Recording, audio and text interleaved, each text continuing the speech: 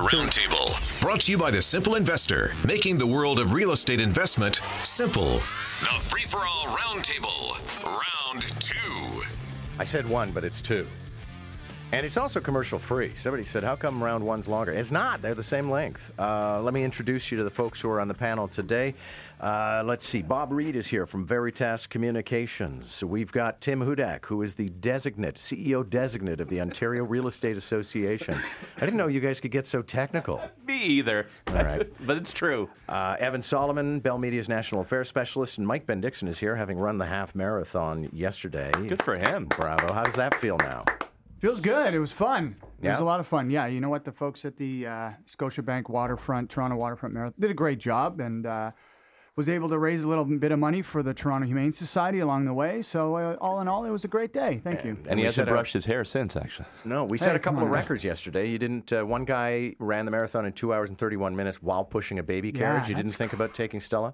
No, I thought about riding in the baby carriage. That would have been a lot easier. I wouldn't have had to do all that training for it. But yeah, just a great day. It was great just being along, the roads in Toronto and seeing all the thousands of people out supporting and cheering everyone along. It was cool. It was And there was really also cool. an 85-year-old who ran the marathon in 3 hours and 57 minutes. I'm still living to tell the story. Crazy. Congratulations, Ed Whitlock. All right, let's get to the news of the day. At this very moment in a courtroom, they are arguing, a group of lawyers is arguing, that the Cleveland Indians should be barred from calling themselves the Indians and using their logo. And of course, all this is of the moment because the big game is tonight. Tim Hudak, you have a mischievous smile on your face. I hope they win. I hope that they win this court case. That would be international news. It would be hilarious. Of the dumbest variety. And we got to break the Indians. This will be I remember when I played high school sports, I wouldn't change my socks. If I was on a roll, I wear the same socks for every game. The Indians are doing well. Make them take their uniforms off. The Jays will win.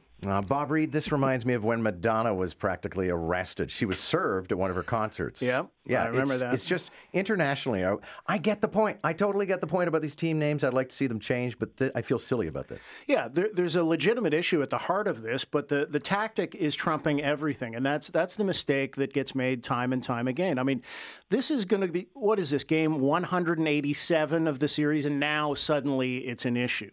If this has been an issue all the way through, the timing is way off on this. And, we're not seeing First Nations groups going to court and trying to force an injunction in this circumstance. Why? Because they get it. They recognize that if they did that, if they disrupted everything, the story, the reaction, the anger, every emotion that comes out would be about the tactic, and the issue at the heart of it would be lost. Mike Bendixson, is this a blight on our city? You know what? I got to be honest with you. I don't understand what you guys are talking about. I think this is brilliant timing on their behalf. We talk about how these things need to be changed.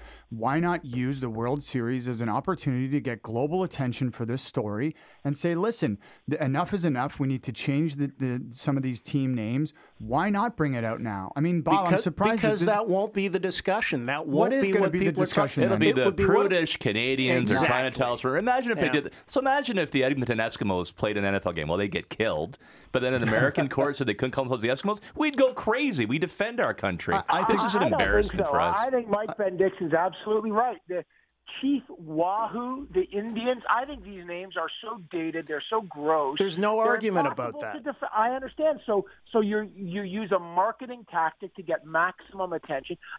I know there's going to be negative feedback, but this is a moment that is generating. That's nonsense. It'd be barely news in the States unless we're successful, which we won't be. This is all about Canadians trying to feel superior to the Americans and lecture them. Remember when that Tamil group took over the Gardiner Expressway and shut it down and was threatening to keep it closed all the way through Monday morning, and it dragged on into the middle of the night? That was quite the issue that they brought to the table, wasn't it? Yeah, genocide. I can't remember what the issue was. I just remember that a bunch of people shut down the Gardiner and everybody was pissed off about it. Yeah, well, and it was genocide. I mean, they were being totally wiped out in their homeland. All right. Tim, I'll start with you because you represent real estate agents, if I understand your new mandate. I do. I don't understand the hand-wringing over this new practice of putting a sign in front of a house that says coming soon. Yeah, I mean, it's I don't think very precious, but I don't understand the threat. No, I don't think there's any hand-wringing over it at all. I think it's a tactic that's going to actually attract attention. Look, so Deb and I are actually selling our place in Toronto. She owned it, and then I married into it, and it's gone up in value. And as soon as we let it be known that this house was open in a good neighborhood in Toronto, holy smokes, a number of people wanted to come in and see it. I think this is a good marketing tactic. I think the only complaint you see here is from the regulator who says, make sure the information is actually on the sign about who the real estate agent is and when it goes on the listing. Would you have considered selling without an agent? Sure. Oh, look, we had bully offers, right? We had an offer that, without an agent. No, I needed the agent for the advice.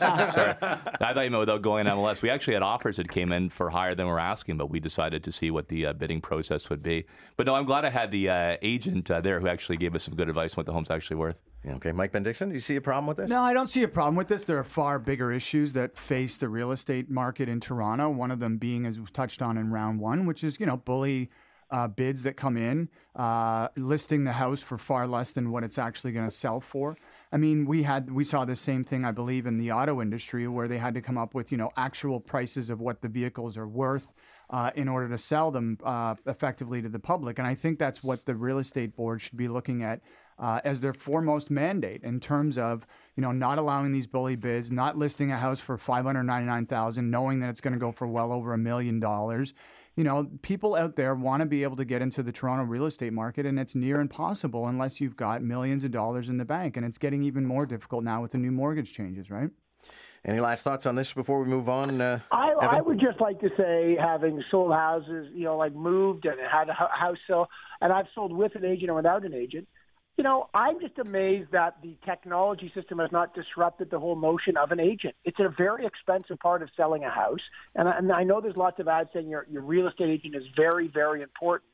But is it really that important? I mean, you can now buy insurance without a broker. And I understand brokers get disrupted. But I'm really surprised that given how hot the market in Toronto is, why people still need to pay, 4 or 5% for an agent when they know what their value's worth. There's a sense of it. I'm amazed that they do that. And then, of course, the agents, I think they put up these signs out so they don't have to list them on the MLS, and it gives them an advantage over other agents. If you're going to play by the rules, play by the rules. But if not, I think people should just cut that out. Yeah, well, you don't have to, but I'm going to make a couple $100,000 more because I'm using an agent. They gave me good advice when to list, what to say, the pictures to put up to make the place look better, to get traffic through there. We could have listed on Thanksgiving weekend. We've had a lot of traffic. So, look, you don't have to do that, Evan, but I'm going to make a couple $100,000 more for my house because I used a good agent. I agree, but with that agent will make $50,000. Would you have got all? So the agent's going to make 1.5%. So Evan, get your facts straight on this. So the agent's going to make 1.5%. He knocked the rate down. Now? So the guy's going to make 1.5% because he knocked his rate down. We asked him to on that as well. He did it as part of the deal. So negotiate with your agent, but it's a lot less than you're saying, Evan. Okay. There is a man on death row in Montana. He's a Canadian, and he thinks he'll have better luck appealing to the federal government under Justin Trudeau than he would have under Harper in having his sentence commuted from the death penalty to life in prison. Is there any hope for that, Evan? I am very surprised. I'm not surprised Stéphane Dion's taken this because it's a matter of consistency, right? He says, I got to fight for everybody, not just for the people we like. But, this guy's on death row because of a multiple murder. I don't think this happens. I just don't think it happens, and I'm surprised. This is exactly the kind of issue conservatives would love to hold liberals up for, championing a guy on death row. Bob, do you think he has any luck, or is this government going to be as deaf to these appeals as the previous one? I think we'll have to wait and see. I do think there's a valid point in consistency, as Evan just said. I mean, if the official position is, regardless of the circumstance, regardless of the place, if there's a Canadian on death row, then we will go to bat for them.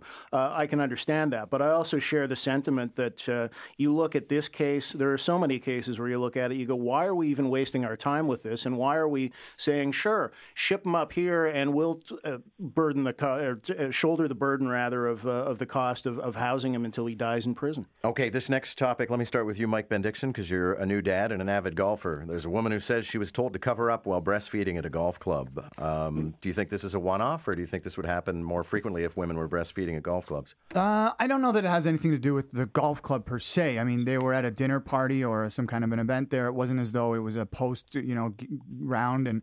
not that that matters. I would say that I think that maybe this story's been elaborated on just a little bit. I mean, with my wife and our experiences has always been that we've tried to, hide it as much as possible just because that's what makes my wife most comfortable. She doesn't want everybody out there, having to, avoid staring at her boobs. And I think that maybe this guy came over and said, listen, if you want, I can help you, not necessarily, shelter you with this tablecloth, but offer it as a blanket to put over you or something like that. And by the way, if you feel more comfortable, the basement is completely separated from this event. And if you'd like that, I don't really see people sitting around having dinner, walking up to the maitre d' saying, excuse me, that woman over there is making me ill while I'm eating my chicken breast. Can you please go and do something? I don't see that happen. I think maybe she blew this out of proportion. Yeah, and this has gone from man bites dog to dog bites man territory, right? This is more of a news or an item in 2010, not so much today. I think we've accommodated this, and I think, when I read the whole story, I think she's going too far in demanding sensitivity training for everybody who works at the golf course. That strikes me as activism rather than a simple complaint. We talked earlier this morning to a journalism professor at York University who says in 2005, one of his students called him. She was at the time working for People. She said, Donald Trump made an unwanted sexual advance. What should I do? The two of them agreed she should stay quiet about it. She's now one of his accusers. Bob Reed, I realize that it might have been very damaging to accuse Donald Trump back in the day, but two journalists not going with a story because it's injurious to one journalist makes me a little uncomfortable. Yeah, I share that, but at the same time, I think this is just another example of the circumstance that women have found themselves in for so long. It's shades of the Ghomeshi allegations all over again, where this is the first decision point that gets made when someone says that they've been victimized is, do I put everything at risk? Do I really want to go through what I've seen happen too many times? Do I really want to have myself put on trial when I'm accusing someone who's in a position of power and influence? It's sad. It's wrong, but I think it's another example. Evan, did they make the right decision back in the day? I never judge people on if they come forward when they have these sexual assault things because they're very, very personal. They're not obliged to come forward. It's very consuming and very expensive to sue a guy like Donald Trump, and it may have been an absolutely devastating decision. And she may have said, I need a career. I'm not judging her for not coming forward because that's a huge, huge decision. Nor am I judging her for coming forward now. The whole story of sexual assault is sometimes it takes a long time for people to recognize that it's hard to come forward. It's hard to realize this is going to be public. There's a lot of shame. So, no, I don't blame her. Guys, thank you all very much. Great debate, great discussion. And, of course, the debate continues through the day on News Talk 1010. Also, we will be the first to report to you the result of a court hearing happening right now as a Canadian activist goes up against the Cleveland Indians. It's 9 o'clock.